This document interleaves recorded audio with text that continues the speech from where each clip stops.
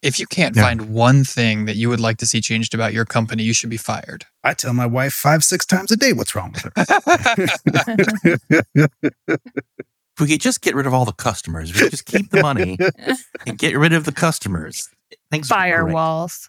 Firewalls. DNS.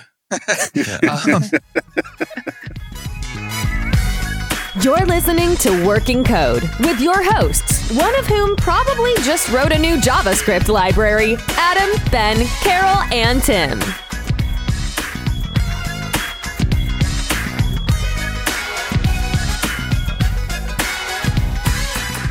Okay, here we go. It is show number 154. And on today's show, we're going to talk about pre-mortems and the lost art of log levels. Or we're going to try to, at least. Once again, we've got the whole crew here. Welcome back, Carol. Sorry you weren't feeling well last week. Yeah, lots of traveling. Always get sick from that. Oh, yeah.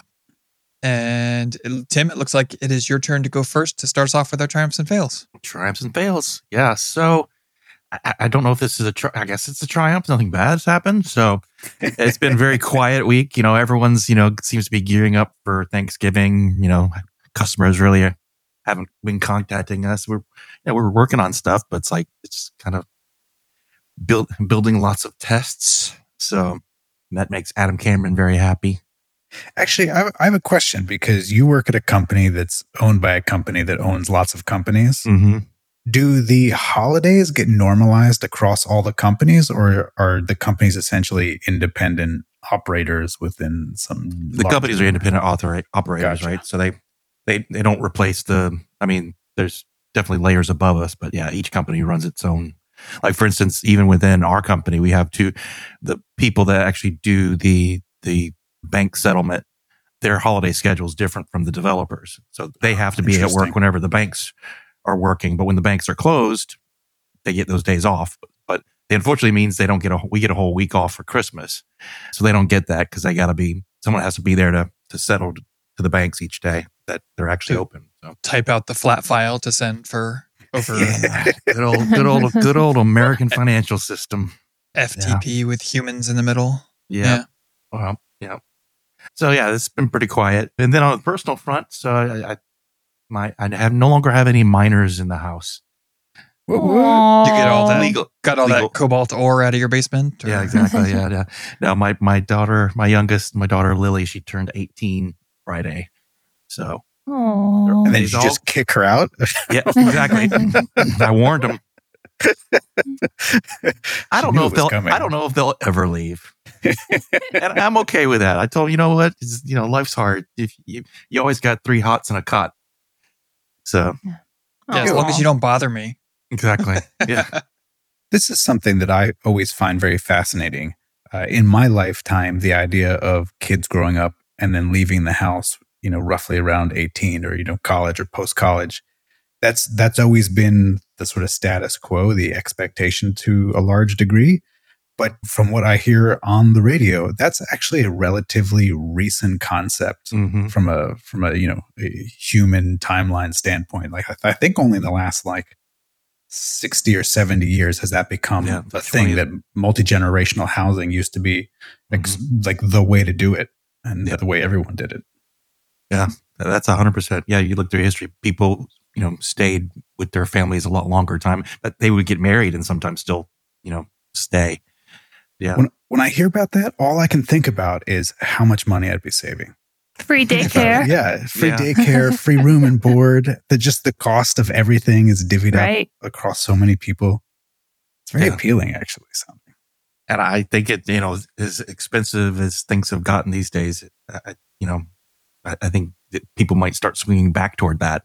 The 20th century, we saw a huge amount of wealth after World War II that just came into the country. We're spoiled super spoiled. That's not the norm throughout history, like you were saying, Ben. Not to go off on a wild tangent, but that's a big part of the argument that you hear from polygamists, but also people just kind of sharing a house, right? That it's 2 or 3 couples living together as a household, kind of permanently. Yeah, it'd be great if I only had to cook dinner on Monday nights and Thursday nights, I could easily cook whatever I'm cooking for 6 people. Yeah. Instead, I got to do it every night. All right. So you're looking for roommates? That what I hear you saying? Wives. I'm looking for wives. Yeah. You want a wife for you, not for your husband, right? Oh no, I don't share. Yeah. That's cool. Anyway, so that's me. I don't know if that's I guess we'll call that a triumph, but yeah, proud of my girl. And what you got, Adam? Cool. I'm going to go with a triumph. When this first happened and I wrote it down in my list of things to consider for triumphs and fails, I wasn't sure if I was going to call it a triumph or a fail, but as of now, when I decided to use this one, I'm going with it as a big triumph. And that is that, I had this problem and I went to go solve it, and it became an exercise in yak shaving, which if you're not familiar is basically like I won't reference the TV show because probably 1 in 5 people out there will get it. But you go to do one thing, but in order to do that one thing, you need to do another thing. In order to do the other thing, you have to do a third thing. In order to do the third thing, you have to do a fourth thing. And it just becomes this giant sprawling thing when really all you wanted to do was fix a squeaky floorboard, right? And the triumph here is that I did this. I made not only the small change that I wanted to make, but all of the yak shaving that it encompassed with 0 issues, because we had automated tests for this particular part of our product. I've talked at length about how we don't have good enough tests everywhere, but we're starting to grow. And as we add more pieces, we add more test coverage. And, I needed to make this change, and it was a significant change. I was adding config caching. So we have a bunch of satellite microservices, and one of our more centralized microservices is config, right? So we have a bunch of config saved, and it's exposed inside of our VPC over an HTTP API. It's a lot of letters. And things, microservices and the monolith and everything make HTTP requests to that service to get the config settings that they need in order to do their jobs. And we realized at one point, we are pretty much DDoSing our own config service in order to make our apps run. We're getting to the point where the call's coming from inside the building. It's inside the house. Yeah. And so we were as we're kind of having this discussion, should we set up auto scaling or just have multiple instances of the config service running? We're what if we just added a 5-minute cache on the thing in the module that does the config lookup? So if it's running and it's hitting the same stuff over and over, then it'll just pull from the cache instead. And again, a lot of dominoes had to fall to make that happen, but it's working fantastically. And I deployed it on Friday evening with high confidence because the tests all passed and I didn't have to worry about it. And it was a nice quiet weekend, and it's just triumph on triumph on triumph, man. Cool. Very cool. We did that with the API that you wrote, Adam, Taffy. But rather than 5 minutes, we have a config call that, it's a config file reader, but we just do it on framework reinitialization. So if we reinitialize it, we know when we're adding to the config file. So you add the config file, push the changes up, and then just run a framework reinitialization, and it grabs the latest stuff. Works good. Yeah. So, once again, tests prove their value. So, always. Yeah. All right. So that's it for me. How about you, Ben?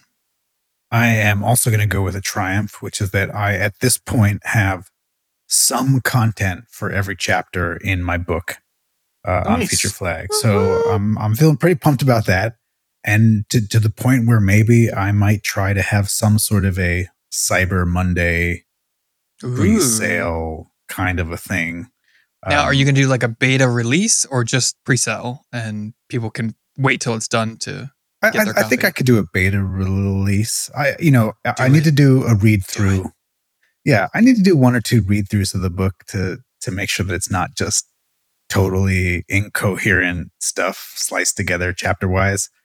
But yeah, I think there could be some value there. So, how many chapters you got?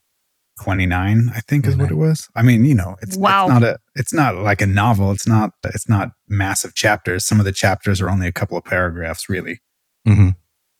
But yeah, I'm pretty excited. I got to start thinking about pricing. I haven't even thought about anything to that degree. I happened to see someone on LinkedIn just recently released a book, and they're charging $34 or something like that, which is higher than I had thought about charging for my book. So anyway, that kind of You can charge $35 for it. $34.99, $33.99. That's a totally fine. Now, if we're talking about like, beta price and early access sort of thing, it's a weird situation because like on one hand, these are the most enthusiastic people, right? They know about it and they're like frothing at the mouth like me to get at it. And so I'm more likely to go ahead and spend that $35 than your average schmuck off the street who's like finds it on Google, right? Well, but at the same time, there's the concession of like, it is early and it is unpolished and like maybe you that's the thing too, because there's zero professional polish here, meaning that a lot of the books that I see are being published by, O'Reilly and PactPub and pragmatic programmers, where they have editors and they have people who advise on how to put stuff together and illustrations and book covers. And I don't have any of that. So I'm just like jamming out here as someone who happens to know how to do some stuff programmatically. And the question then becomes like, how much is that polish worth financially speaking? So, well, I mean, I'll tell you right now, years into the existence of my book, this is just on total cruise control. I don't even think about it for holidays or anything. I charge $19 for the ebook and $29 for the paperback. All right. That's actually really helpful. That kind of gives me some sort of a gravity, to hang around. And I mean, to be honest, I having read very little of what I can see in the screenshots of your book, I think yours is going to be more valuable of a book than mine, right? Value-based pricing. What is somebody going to get out of it? We'll see. All right, cool. Well, so I'm excited. Do you have a name for the book? You have a title? I have been calling it Feature Flags. It's Feature Flags from Concept to Cultural Revolution is the subtitle. Okay. I'm not good at naming things. It's a good place to start. Yeah. Hey, listen, the original title for my book was REST Web APIs: the book. Well, my husband fell in love with your dedication page. Thank you. For people who have not seen it, I was toying around with the idea of having a dedication page that said dedicated to my wife who reminds me that I can, or no, it was like dedicated to my wife who tells me that I can do anything, to my dog who loves me unconditionally, and to my editor who reminded me that I can't only mention my dog. But I'm going to, in the official one, I'm going to remove the thing about the editor and just keep it wife and dog, feels like it's better PR that way. And thus far, you are the only editor, right? It's just a good joke. It is 100%. Exactly.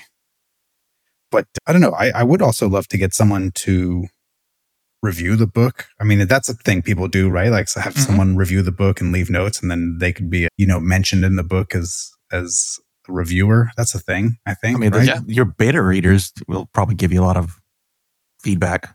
They're almost like reviewers, editors. Yeah. So one thing I thought, I have all these random ideas that go through my head. I'm like, one thing that I thought would be, how would it be insane so right now it's in Markdown, and then I turn it into HTML and I render that on the page. Would it be crazy to then just copy all of that HTML, like Command A, Command C, and paste it into a Google Doc, and then people who are sort of beta readers, give them access to the Google Doc so they could literally come in and highlight and leave comments? Is that just asking for trouble? I mean, couldn't you do that in the Git repo too? Well, I don't want to give people access necessarily to the code that's building the site, only because, I don't know, that feels too much behind the curtain. Although I could also every individual line in the book, every paragraph is just a single line. And then that gets really weird, I think, with PRs. Yeah. They look a little strange. So I love where your heart is at there. And maybe let's have a separate discussion offline so that we don't consume podcast time for this. Yeah. Okay, I know of a tool to help with this. And the point is, I love the idea, right, of being able to like give them a dynamic commenting place. Awesome. All right. So that's me. Triumph. I'm pretty happy about that. I'm excited. And kicking it over to Carol to bring us home. Yeah, I'm going to go with a win to you guys. What way win? I know, right? With a way to come back. So like a week ago at work, I kind of made a comment to my supervisor that I don't have any work to do because my new team isn't really spun up yet. And we don't know what we're going to be working on or how many people I need to hire. So I was like, if you know of anything that anyone's working on that maybe I could go help with, that would be great. So I start working with a team who does nothing but Azure projects, and I get tasked to handle a new chat bot that they're trying to initialize for internal users only. So it's like, hey, are you having a problem logging in? Cool. What kind of user are you? Ooh, tell me a little more.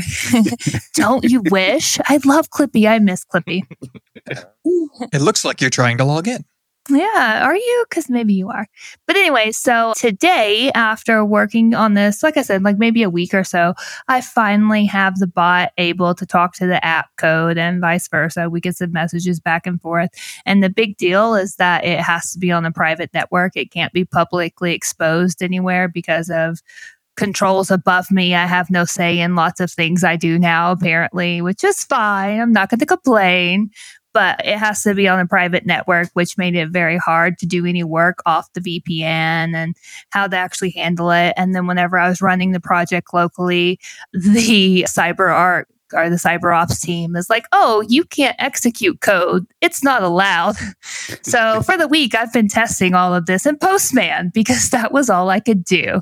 So today I finally was able to get all of my exceptions through and I can run the code locally and I'm able to get the connection to work. So the next step is when I get back from my work trip is I'm going to work with the program office and start working on their actual input database through cognitive language, which is another Azure project or another Azure tool, I guess. I don't really know what you call it. Anyways, and they're going to build out more of their dictionary for what the replies automatic are and what the AI does and all of that. So it'll be cool learning that too when I get back. Cool. Is the bot is it an Azure bot? Or yep, is it it's an Azure bot. Okay. Yep, it's an Azure bot, which is an app service, which is just a web interface that I then send my message to, and it connects to the bot, sends it over, and sends it back to the app service. Gotcha. Yeah. Very cool. Yeah. So, I can't remember what podcast I was listening to just yesterday or the day before. I think it was some technology podcast, and they were talking about a company where the entire support team in the call center tried to unionize. And so they fired everybody and replaced their entire support system with the chat GPT based language model and was letting it run. And then apparently discovered that it was giving people false advice and they had to shut it down. Oh, geez. Surprise, surprise. Yeah. Yeah, okay. That's me. Winners. Good for us. So it's a good week for us. So, Ben, what are you planning on killing?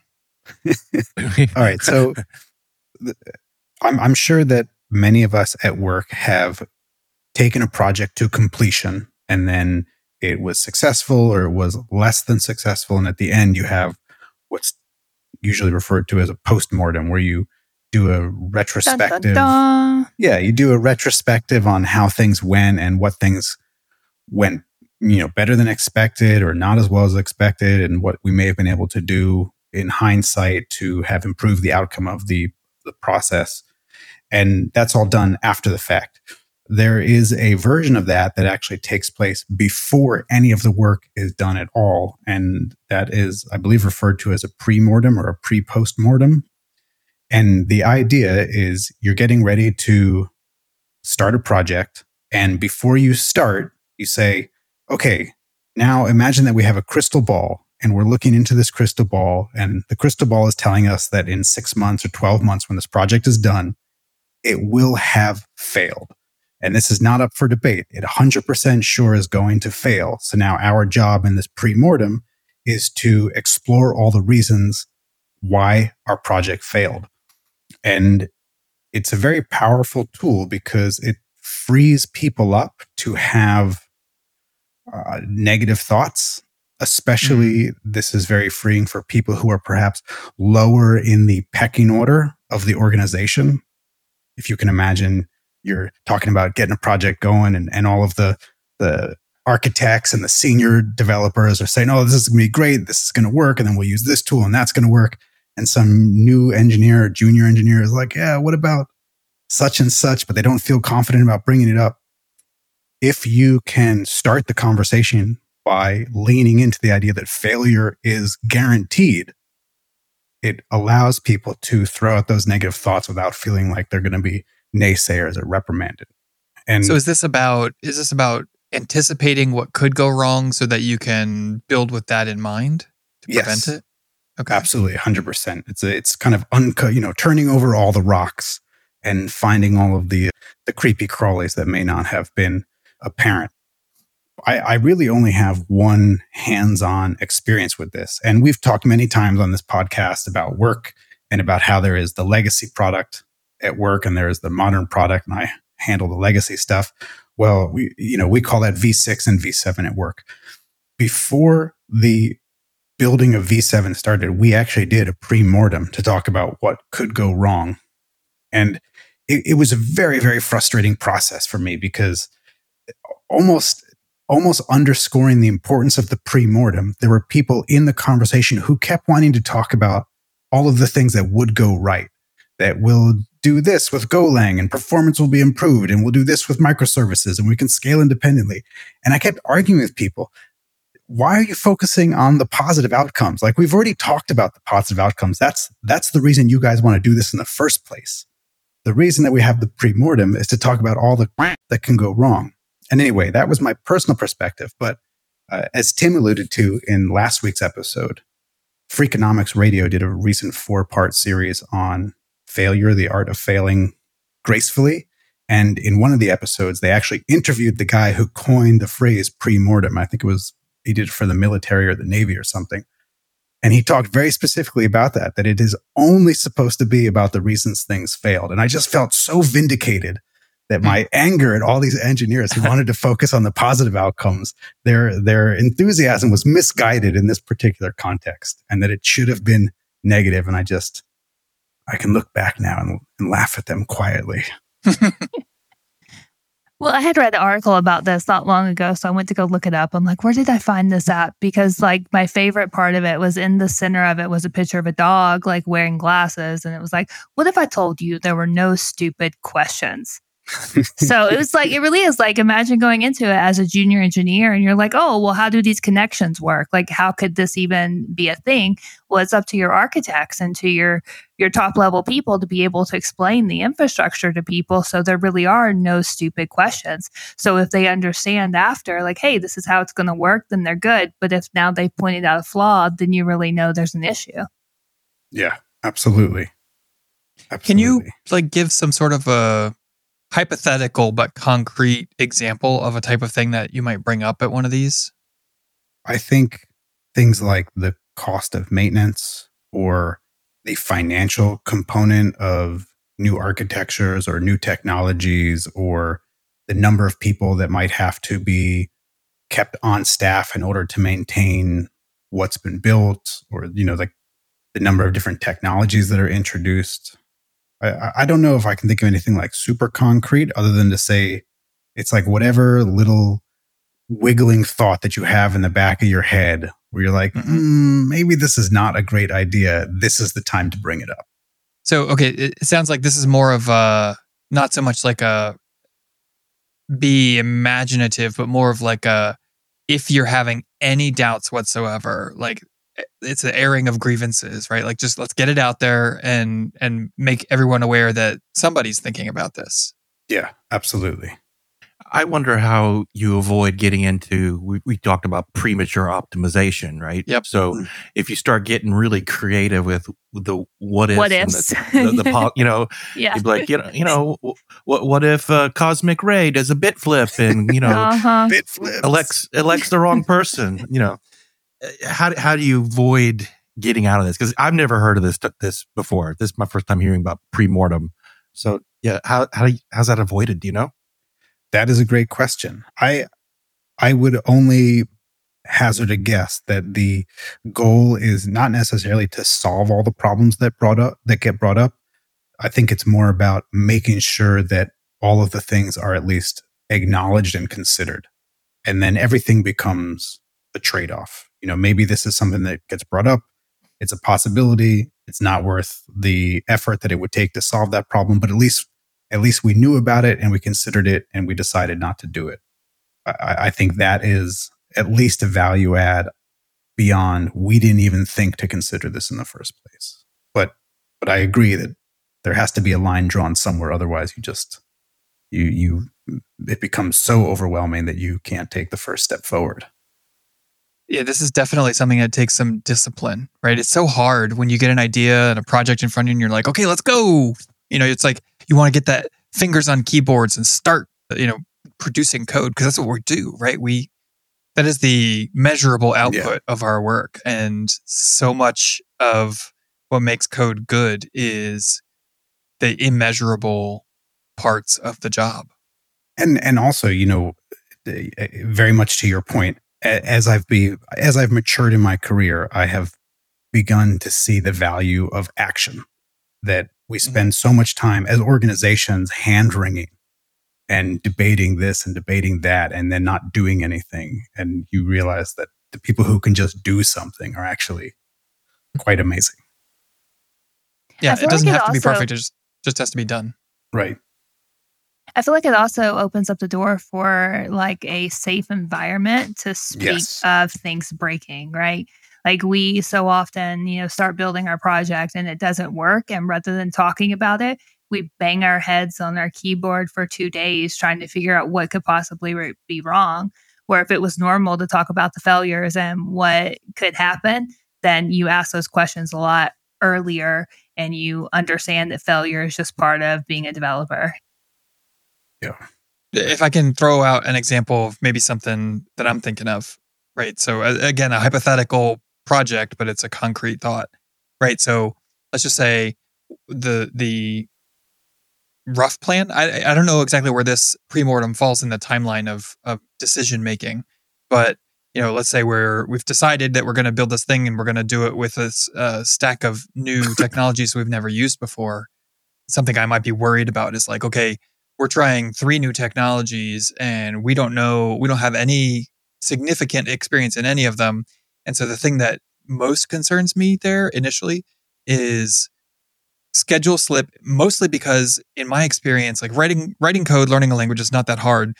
What's the hardest part is like, how do I write testable code and how do I write the tests and figure out the test frameworks and the mocking and stuff that's necessary to do that part well. Like it might take me 4 hours to write a small feature and another 3 to 4 days to figure out how the test should work and work them out, get them done. I think that's a totally valid point. Failure doesn't necessarily mean we couldn't do the work. Failure in this case could just be we didn't meet a specific deadline that we had in mind. And why is that? And is there anything we can do to cut scope or to adjust the choices to maybe be able to meet that deadline more effectively? But yeah, totally. So, okay, that's where I was headed. Is like, okay, so if that is somebody's concern that they bring up at a pre-mortem, where does the discussion go? Or does that just get written down? Like we're having a brainstorming session and everybody writes these things down, or somebody writes these things down and then it's on the wall there to everybody to walk by on your way in and out of the office every day? Or what is that is a great question. Output of this meeting? I will tell you that when we did it at work, and forgive me, this was like 5 years ago at this point, it was a Google Doc that we were all sort of working on collaboratively at the time. And then so you would put down your concern and then, you could highlight it and leave comments on other people's concerns and they could do it for yours as well. What happened to that Google Doc? Who consumed it? How was it used in subsequent decision making? I don't think I know. I do. If you told me that no one ever looked at it again and it added no value to the process whatsoever, I would 100% believe you in our particular case. Mm-hmm. I mean, at the very least, the people that were there heard what was said, and it's almost impossible to not be affected by that, even if it's a small, subtle amount. But yeah. So one of the other podcasts that I really enjoy listening to, at least, on and off, as we talked about in other episodes, is a podcast series called How I Built This. And it is just... Is that the one with Guy Raz? Yes, Guy Raz, okay, exactly. Yeah. It's part of the NPR series of podcasts. And all it is him interviewing CEOs and leaders in companies, usually these people have just really fascinating stories, where they came from, where they get the ideas, how many times they've been at companies that have completely failed, or how they've pivoted, 3 or 4 times to get the company to where it is. Very interesting stuff. And he was interviewing, I want to say it was the CEO of Kinko's. It was one of the printing companies. I think it was Kinko's. And he was saying that what he would do is, Kinko's, for anyone listening here, it's a breakfast cereal print for adults. It's like an on-demand print and photocopy shop. And he would call up his store managers every month and say, tell me one thing that you did to improve the process that we gave you. And if you don't have one thing to tell me, it's going to be a problem, and you better have something to tell me next month. And it's not a pre-mortem, but it is him positioning the conversation from the perspective that the things we tell you to do and the way we organize the store and the way we organize the process are problematic in some way. And you, as the person on the ground, are going to feel that most directly. And you better have, 1, taken actions to improve upon it, and 2, tell me about it so that I can share it with the rest of the store locations.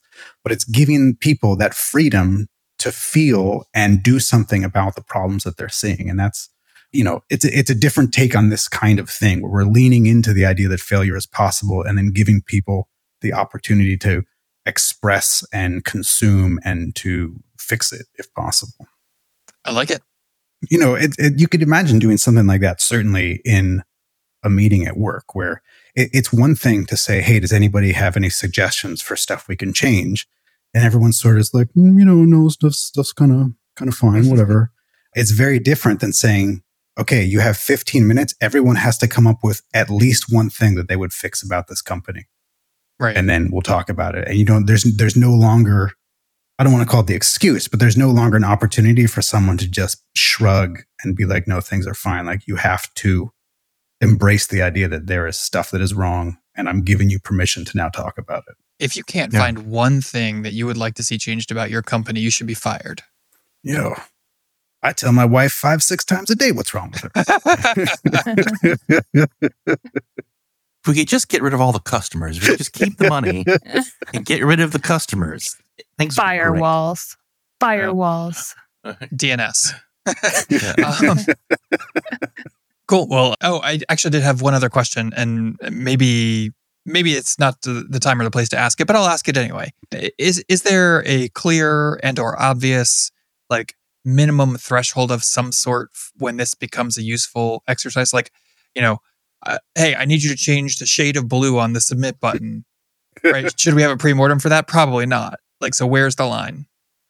That's a great question. I have no idea, other than to say, I think when the path to a successful outcome feels unsure or is farther away than what we would normally consider. But I don't really have a concrete way to articulate that. Yeah. Yeah, I would like to think if projects have failed over and over again, it should be the norm that you start talking about your failures at the beginning of any big project. If you're constantly missing deadlines and you're constantly running into issues with your systems admin people with how you get IPs assigned for subnets to what you need to be running, you should start talking about what could go wrong at the beginning of every big project to prevent those big impacts to timelines. That's an excellent point. And it makes me think of the Phoenix project. I feel like maybe those meetings he was having with the crazy, what was his name, Eric or whatever? Yeah. Where you take him a little bit further down the process of figuring out how to run this thing. Maybe that was pre-mortems for where he was at in the process. I don't know. Just a random thought. Well, and I also love the idea, we've talked about this a couple of times. Amazon has this concept of one-way doors and two-way doors. Mm-hmm. A two-way door being a decision that you can reverse if it doesn't work out. Mm-hmm. Certainly, I think if you're going down a one-way door where you're going to make a decision and that decision is not easily reversible, that feels definitely like something where you want to game out all the possible things that can go wrong. For sure. Cool. That was a good topic. Groovy. Yeah. Cool. So I guess that brings us to the other topic, which was my idea, the lost art of log levels, which is Not so much like, let's talk about this awesome thing, and more of a Adam has questions and he's going to rely on the wisdom of his peers here. So it Could be a short one. it's been weighing sort of heavily on my mind for like years now, that I feel like maybe we've sort of lost a little bit of the wisdom gained from our computing forebears. So I don't have a whole lot of experience, mostly just in school writing like C and, those low level languages, old school stuff. And I know that there's probably some tooling that we've, reinvented, or maybe we haven't yet reinvented, but basically log levels, right? So probably most of us are familiar with, spitting out an error message or something. And you say maybe this one's fatal or it's not, and you've got like info and trace and warning and error and fatal and debug. Yes. So these are all examples of log levels. And my understanding, which admittedly upfront is half baked, is like basically you have all these logs that you're spitting out from your application because eventually they could be useful. And then where the real sort of magic comes in my head, this is, not a real thing that I'm aware of anymore, or at least with modern technologies. You have a log viewer and you say, okay, only show me the fatal things, or show me error and fatal, or show me warning, error and fatal, right? So it's like you're like descending into the depth, and the further down you go, the more information you're getting, and you're always like adding. You're never like, show me only the info. You're like info and everything prior to that, right? And I've run into this in at least the Mac OS console, right? If you use whatever your app launcher of choice is and you launch the console app, you can see in there, there's a bunch of log messages constantly being spit out of various applications. And then so you record for a couple of seconds and then you hit the stop button. And then there's like little ways to say, okay, show me the more recent versions of Mac. I played with it a little bit recently, and it doesn't seem to have as much depth, or I haven't found it. Maybe it's hiding from me, but there is, there's like messages that you see by default, and then you can go deeper or something like that. You can say, show me the errors too, or something. And I feel like that is kind of missing. So for my purposes specifically, the two platforms that I use the most right now are JavaScript and CFML. CFML, you kind of just have like standard out, basically. That's kind of how we're doing it. We have CFML running in Docker containers, and we have it set up in such a way that all of the important Lucy log files are being piped to standard out, and then that gets piped into CloudWatch, so that all of those logs that are relevant to us become available through CloudWatch, which is nice. But then you just kind of get like vomit, right? You just get, here's the 6,000 lines of logging that were spit out in the 2 minutes that you pulled up. And it's painful. And it reminded me, especially, so there's this great module that I love called debug in JavaScript, Node.js. And you can use it in the browser, and you can use it with anything JS adjacent, right? Svelte or Vue or Angular or React, whatever. Works in a browser, works on server side, etc. And basically it is, you use it and you call a function, you give it a string, and it will return a function that you can then use to log things, right? So the string that you give it is like the log stream name. So you say, okay, I'm going to create a debug function. I'm going to create a trace function. I'm going to create a fatal function. Those are the strings that you pass in, and then you save it as a function. You might call the function named debug and the function named fatal, etc. And then you just call those functions with whatever message that you want to log out. And that's, in JavaScript parlance, it's not blocking, right? It happens off the main thread. And there's a lot of niceties about that particular module. And the way that they talk about it in their README and the way that I see people using it is often with these log levels, right? Debug, trace, etc. But I think, and also a very nice thing about debug is that the module is that it references an environment variable. So you say like debug equals error or star, right? If you do star, then all of the statements that get logged, not only by your code, but if you're using any modules and they're using the debug module, like Express.js uses debug. And so if you turn on your application with the debug environment variable set to star, it spits out a ton of information about the various requests that are being made to your server, which can be interesting and useful in some cases, but it can also be a distraction and noise. And so you can be very selective. You can say, only show me the ones from my application based on that string that you're using to create the log streams. And I feel stuck. And this is where you guys come in. I want to get to that point where we have sophisticated logging that is always on, but then we can selectively drill down into to show more detail. And I don't feel like I have the tools for it or the knowledge. I feel like something's missing. Go. Well, let me ask you one question initially, because you talked about taking the CFML logs and piping them to the standard output. So those are logs that you don't necessarily control, meaning, when the server is bootstrapping, it writes to a lot of logs. And when it checks the SMTP spool, it writes to logs, that kind of stuff. But then there is logging that happens inside of your business logic. I made a call to this API and it returned a 404 and it should have returned a 200. So now I'm going to log that because that was an unexpected response. Are you logging that as like a JSON payload? So typically what we call like structured logging as opposed to just a comma delimited list of field values? So it's a really good question. In our CFML specifically, no, because we have two other outlets that we use to push that sort of stuff out. We use a bug logging tool, right? Like Bugsnag or Sentry or any of these other things that are built for pushing errors into. And so we push to that when we have errors that we want to be logged for later. Interesting. Okay. So you aggregation. And if I can say back to you what I think you just said to me, you have essentially differentiated system logging versus error logging as two separate means of recording information. Yeah, I think so. And honestly, there's not a whole lot. And this is probably a symptom of the problem, right? So there's not a whole lot that we push into the Lucy logs. Mostly it is logs automatically generated for us by Lucy.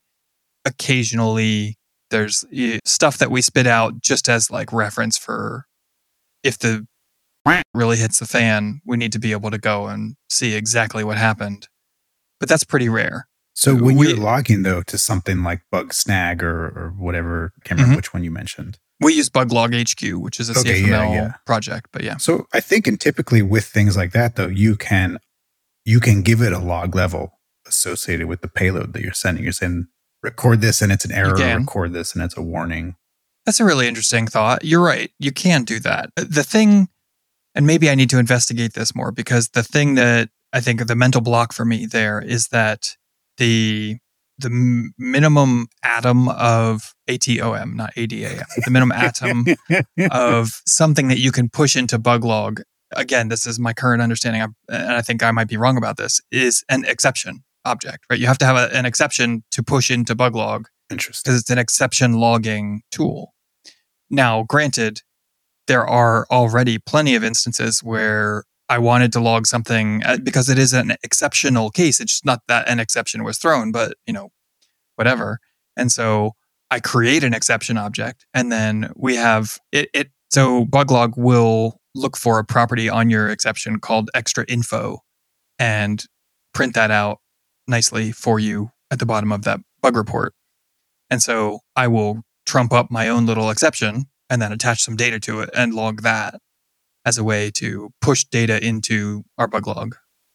Like, we tried to pull this file off of S3. S3 says it's missing. Here are the credential, here's the context for why we were looking for it. I can certainly relate to this pain, because when we started logging stuff within our application, we started logging with the intent of error tracking. So everything that you log has to have an error type and an error message as like a minimum possible thing. But over time, you're like, not everything I want to log, to your point, is an error. But to this day, no matter what you log, you have to call it an error message. And that's how it shows up in all of the log aggregations, even if it's just someone just upgraded to a paid plan, or someone made a recurring donation of $10,000. I want to put that in the logs just in case. Right. And that's another example of a way that we kind of rolled our own solution because we had specific needs. So those types of things that you're describing to me sound like audit events, right? So we need to, they're useful to us, but they're also useful to our customers, the users, the primary users of this. We've got like two different layers, right? So our customers are users of the admin layer of the system, and then their customers are users of the public facing side. And so it's useful for them to be able to look at that audit trail and say, okay, so-and-so tried to upgrade their membership and their credit card payment failed, and then they tried again and it succeeded, sort of thing. And so we can capture all those audit trail events in a database table, and we, try to cross-link them to all of the relevant records as appropriate. This is the membership they were trying to do. This is the transaction that failed. This is the transaction that succeeded, and all that. And so that's just, that is at the end of the day, just a database table and a couple of different functions that make it easier to push data into that table and some tools for viewing the data that's in there. So that's auditing, which I would say is like sort of a special version of like maybe info log level, right? These are things happened that are interesting, not just like, so that's the thing. Maybe we should talk about that a little bit, right? So you've got like, oh goodness, I need to pull up there's a really nice, I was trying to do it also, but it doesn't do it. Yeah. So we're giggling over here because every time I like make a hand gesture that's even remotely like thumbs up, my camera does this like stupid thought bubble of a thumbs up icon. I hate it. I need to figure out how to turn that off. Adam? Is that the? It seems like it. Everybody thumbs up. Woo. No. Anyway, what was I saying? Things that are not specifically errors. There's like a different type of gesture of what it right, yeah. So there's this, I said I've been ruminating on this for like years. There is a Stack Overflow that I've got like bookmarked here. Now I've got it. I've already found it again and pulled it back up. I'm going to drop in our team chat, our Discord for just us.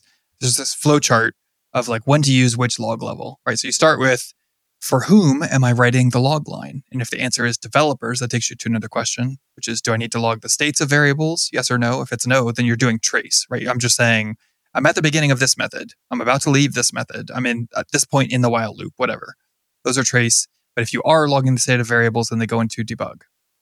And then, so that was for developers if you're logging for system operators, which I think that this is a little bit, we're switching paradigms in terms of the way that applications run anymore, right? So like, raise your hand if you've got a team of people whose job it is to sit in the NOC and watch the logs scroll by and look for errors, right? Like nobody's raising. Yeah, okay, Carol. The government.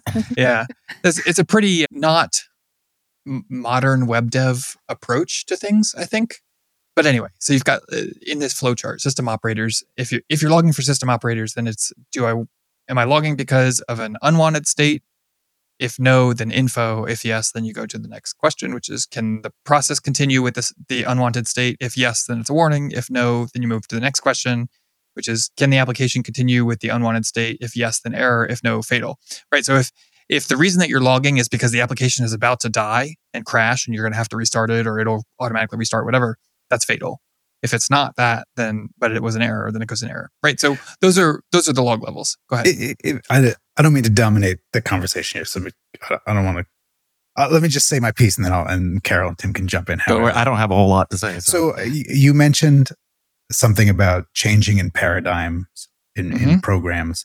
And I think that is in some degree where so much of the confusion feels like it stems from, because when I see a flowchart like this, it feels very much like an application that's running as a service somewhere, and it has all this asynchronous processing and threads and stuff's happening in the background, which, like you talked about opening up the console in the Mac, and you have all these applications that are just running constantly and spewing state into the logs, and you're not even using these applications, or you're not, interacting with them actively at any one moment. That to me feels so very different than a web application where I make a request, the request comes in, it gets processed in a very deterministic fashion, and it gives me some sort of outcome. And the state and the reaction to state during that is so different from how a installed application might work. You're going through this flowchart and we have a variable that's in an unexpected state. Can I do something about it? I think about something like I went to S3 to grab an object and it's supposed to be there, but it gives me a 404. Well, I'm not going to crash the web server. That's clearly the wrong move. And I can't fix it, meaning I can't magically make this object appear, but I can certainly proceed and tell the user that either something unexpected went wrong or we looked for a file and it wasn't there. Can you please try to re-upload it? Web applications just feel like a completely different philosophical approach to control flow than some of these older types of programming paradigms. And I think a lot of the thinking that goes into the logging doesn't make as much sense for web application developers. Okay, I have a response, but you're right that you and I have been kind of domineering the conversation here. So I want to give the others a chance to jump in before I respond. My only response is I keep working for companies who have lots of people handling all this. So they just give me access to Sumo Logic or other log aggregates, and I just go find what I'm looking for or ask them to write me a query.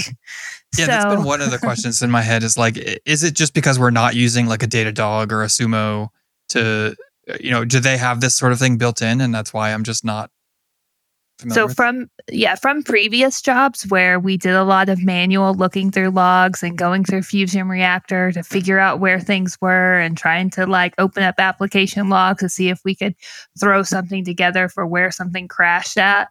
I don't have to do that anymore because it's already put together for me in a nice view.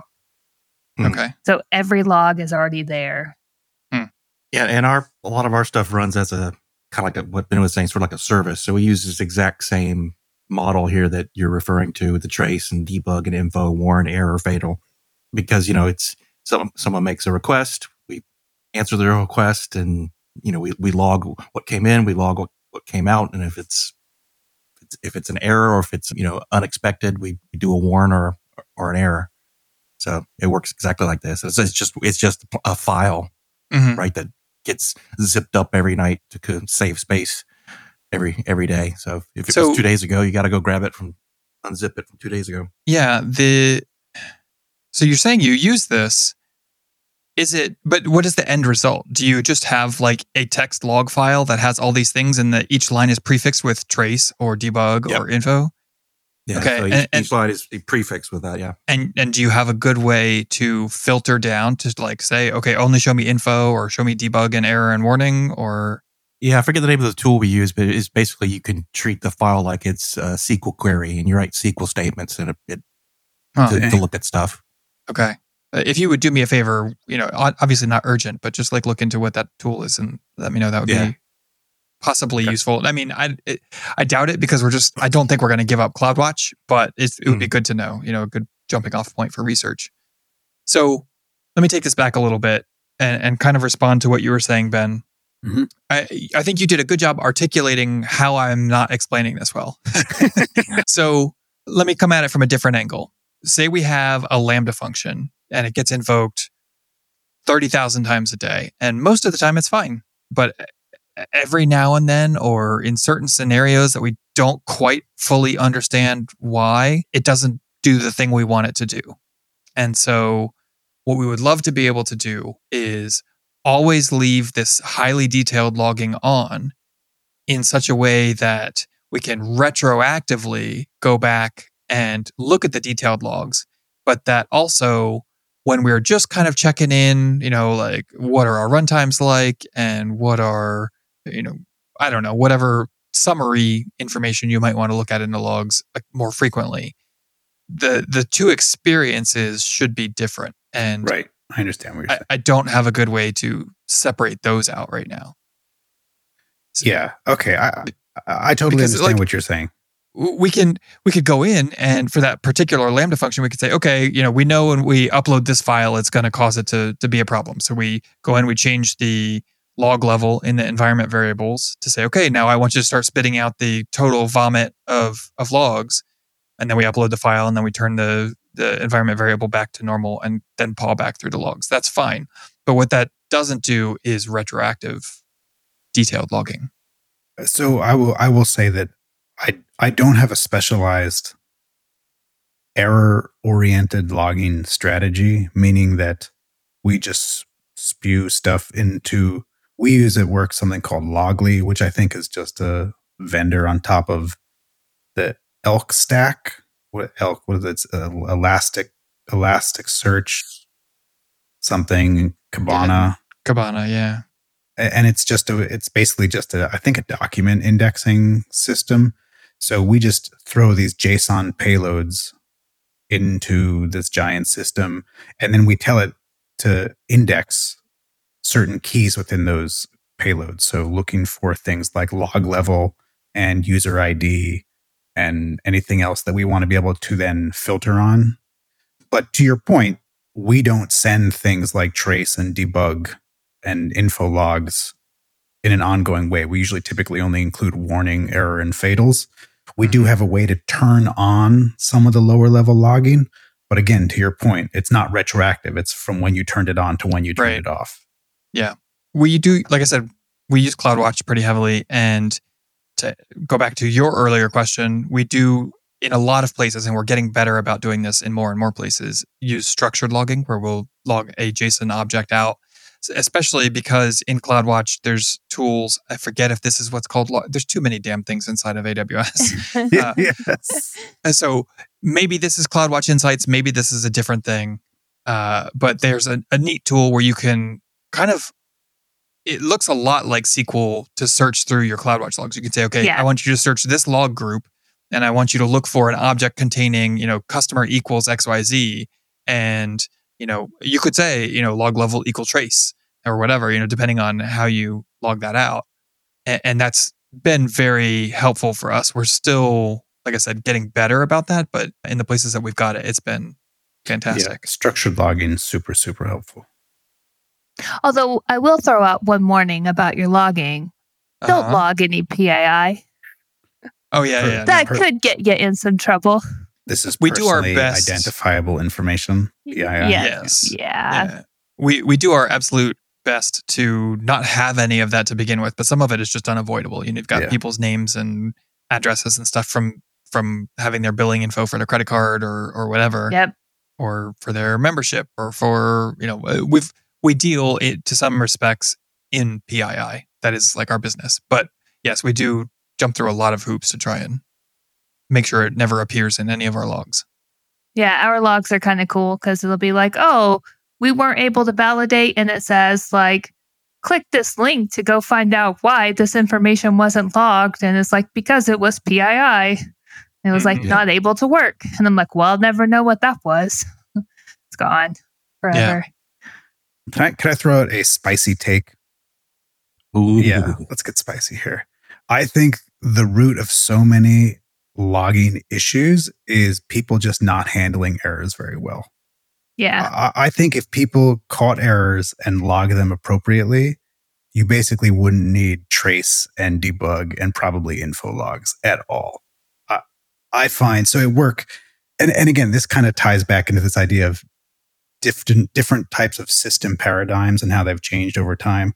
I think if you get people who were like systems thinkers, like working on old installed systems, and then they move into the web application space, those are the people who I think are most guilty of putting tracing statements all over the place because they didn't have a browser they could refresh and then look at the logs or look at the output of the page. So the logs that was their interface.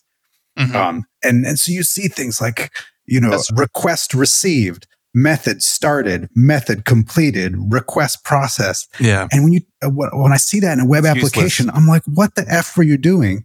And I'm telling you, like 99% of the time, somebody put that in because somewhere deep in the code, they caught an error and didn't log it properly. And now they have like stuff just stopped working and they have no idea why. So now they just start putting all these logs in all over the place. And if they had just logged the error instead of catching it and then having a comment that said something went wrong, they wouldn't need all of this stuff. That's their version of CF dump, CF abort, and hit F5. Yeah. So that's my spicy take. Bad error handling is the root of so many logging issues. I think you're right in at least some way, right? Like there's an element of truth here, and I think that if I can turn that log over, in addition to what you're saying, it probably is also an indication of missing tests, right? If or code that is not very testable, right? So you're leaning on the logs. I feel like I am more inclined to do console.log driven development when I'm working on code that, especially if it's like 10 years old. And God, I got to stop holding my hand up. That stupid thumbs up. If I'm working on old code and it's not testable and I don't have time to refactor it to be testable and don't have time to write the test, like I think that's when I lean into this whole like sort of trace based debugging. Because if if it was testable code and you could just be like, okay, here are the inputs that you might get and these are the expected outputs, then boom. Does it work? Tested. Yes. Right. You find the error from the broken test, not having to look through the logs.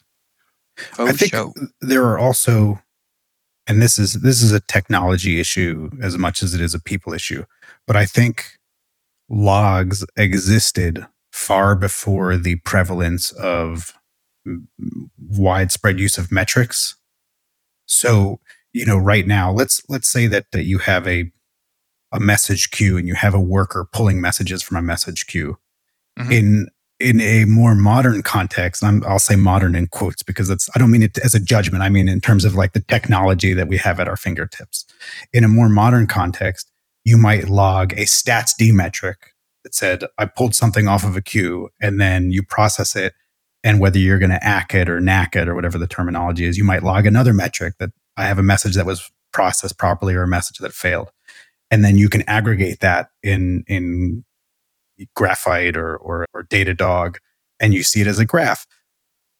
And I think that's a more appropriate way to log that kind of stuff. But before we had things like stats_d, you might throw that into a trace or a debug log message because you literally didn't really have another good strategy for handling that kind of stuff.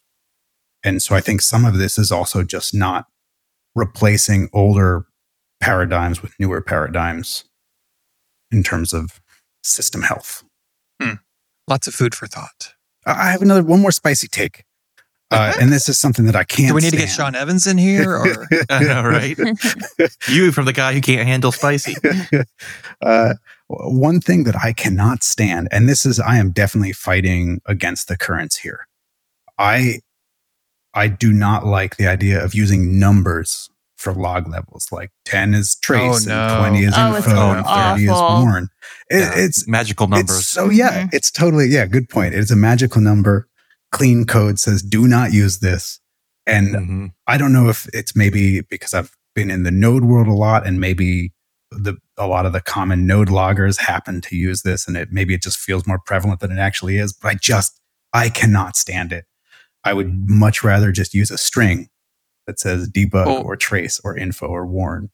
You got a microphone in front of you. You don't want to throw anybody under the bus? These particular node modules? I mean, I was just kidding, but no, I don't think it's any particular one. I think it's a very, very common way to handle logging. That when you call warn or debug in the methods that you're generating, under the hood, it's translating those into numbers, and that's what's getting persisted in the log data most often that I've seen, and it just drives me bonkers. Good take. Yeah, no, I can't disagree with that. I guess sort of like if I can wrap my own thoughts up here, it sounds to me like I'm too focused on the concept that maybe we've lost something in the rush to innovate, right? Maybe it doesn't exist because we don't need it anymore, and maybe it's also like these places where we need the logs is a symptom of a different and more important problem. I'm getting nodding heads. Yeah, okay. I think that sounds right. Cool. I'm sure our listeners will have something to add to it for us. So. Indeed. And they Come can... at me, bro. Yeah, they can add us in our Discord. All right. Yep. Well, I guess this episode of The Woodsman's Code was brought to you by elks and yaks and logs and bots. And listeners like you. If you're enjoying the show and you want to make sure that we can keep putting more of whatever this is out into the universe, then you should consider supporting us on Patreon. Our patrons cover our recording and editing costs and transcription. I still haven't added that to the notes. And transcription costs, and we couldn't do this every week without them. Special thanks to our top patrons, Monty and Giancarlo. You guys rock. We are going to go record our after show, which is a perk for our patrons. The outro is going to play, maybe some bloopers. There's been a few flub lines tonight, so maybe some bloopers, and then we're going to do the after show. And tonight on the after show, we're going to talk about Ben's going to rant about people at gas pumps, apparently. And we can't not talk about the OpenAI news, Sam Altman, and all of that stuff that's been going on. OMG. Yeah, we'll have some thoughts there. So if that sort of thing interests you, then you should go to patreon.com/workingcodepod, become a patron of the show, and you get to keep listening with the rest of the patrons. If you have thoughts on these problems, these topics, and you would like to share them with us and the rest of the community, you can go to our Discord at workingcode.dev/Discord. It's just like Slack, except better for communities. So we'd like to see you there.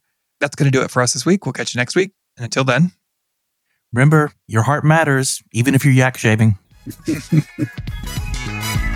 You've been listening to Working Code with your hosts, Adam, Ben, Carol, and Tim. If you're enjoying the show, please feel free to rate, subscribe, and review on your preferred podcast listening platform. We really appreciate that effort. We'll catch you on the next episode of Working Code.